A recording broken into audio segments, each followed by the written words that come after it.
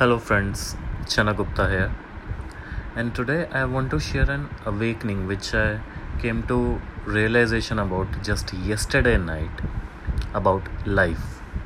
And that is, a lot of time we think that यार मैं life में बहुत कुछ कर रहा हूँ अपने like I am working in my job और बिजनेस, घर पे भी काम करना, घर वालों की सुनो, बाहर वालों की सुनो, दोस्तों की सुनो, गर्लफ्रेंड की सुनो, बीवी की सुनो, and it's like I am just listening to all this people and trying to do things the way they want me to do. But कहीं ना कहीं हम ये भूल जाते हैं कि दिस इज़ नॉट समथिंग जो उन्होंने तुमसे डिमांड किया, दिस इज़ समथिंग जो तुम उनके लिए करना चाहते हो, because you have a perception about them in that way. It's your perception कि नहीं यार, सामने वाला मेरे को तभी पसंद करेगा जब मैं उसकी हर बात मानूंगा, सामने वाला मुझे तभी भाव देगा जब मैं थोड़ा एटीट्यूड दिखाऊंगा. You know what I mean? It's like a loop hole which you have created for your own self. Yeah but it's not getting you anywhere at all in your life, because at the end of the day you still feel like that you're stuck somewhere and you're not able to move on. So ऐसे में क्या करना चाहिए? Best option is to use gratitude in your life. I mean, gratitude is not something which you express verbally कि हाँ, thank you sir, thank you ma'am, thank you दी, thank you mummy, thank you my wife, my lovely darling, like आप सब मेरे लिए इतना काम करते हो. No, it's not just like that. You have to just say all of this things verbally. No, not at all. आप अपना ग्रैटिट्यूड अपने एक्शंस में दिखाओ. Try to act in a way कि सामने वाले को भी उससे बेनिफिट हो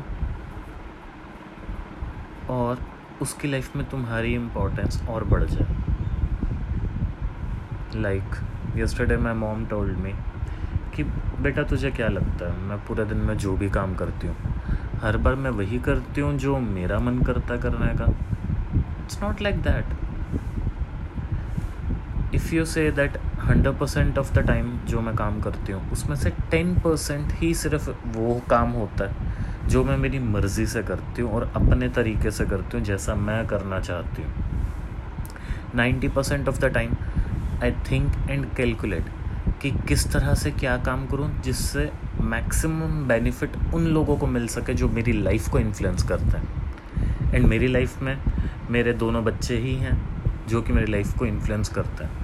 तो मैं उसी तरह से देख के काम करती हूँ 90% ऑफ द टाइम. 10% सिर्फ मैं अपने लिए रखती हूँ कि हाँ चलो, कभी थोड़ा लेजीनेस करने का मन किया, कभी थोड़ा फ़न करने का मन किया, कभी ब्रेक मारने का, that's okay. But 90% of the time जो भी मैं काम करती हूँ यही सोच के करती हूँ कि मेरे दोनों बच्चों को मैक्सिमम बेनिफिट उससे मिले, इर्रिस्पेक्टिव ऑफ द फैक्ट कि वो मेरे से क्या डिमांड करते हैं. एंड ट्रस्ट में गाइस, हमें आज तक कभी भी नहीं ऐसा लगा कि हमारी मॉम ने कभी भी सेल्फिशली एक्ट किया. आई गेस आप सब में से कोई भी नहीं कह सकता कि तुम्हारे पेरेंट्स जो हैं वो कभी भी सेल्फिशली एक्ट करते हैं. Never ever. बिकॉज वो उस तरह से एक्ट नहीं करते जैसा उन्होंने परसेप्शन बनाया है अपने बच्चों के लिए. वो उस तरह से एक्ट करते जैसा उन्हें लगता है कि उनके बच्चों को ज़्यादा बेनिफिशियल हो सकेगा. एंड इन दिस प्रोसेस उनको अपना कंफर्ट जोन छोड़ना पड़ता है. Yeah and when you act like this, आपको अपना कंफर्ट जोन छोड़ने में कभी भी उतना मुश्किल नहीं आएगा जितना आपको लगता है आज की तारीख. Just give it a try. I know we all are facing this pandemic crisis of COVID-19 aka coronavirus. But आप इस लॉकडाउन में भी इस तरह से एक्ट कर सकते हो कि आपके आसपास के लोगों को उससे बेनिफिट मिले. I'll just give you a classic example. When we all were small kids, हमारे पेरेंट्स हमें मेडिसिन देते थे कि नहीं अरे बेटा बहुत मीठी मेडिसिन है, खा ले, भले कड़वी है but still they used to lie.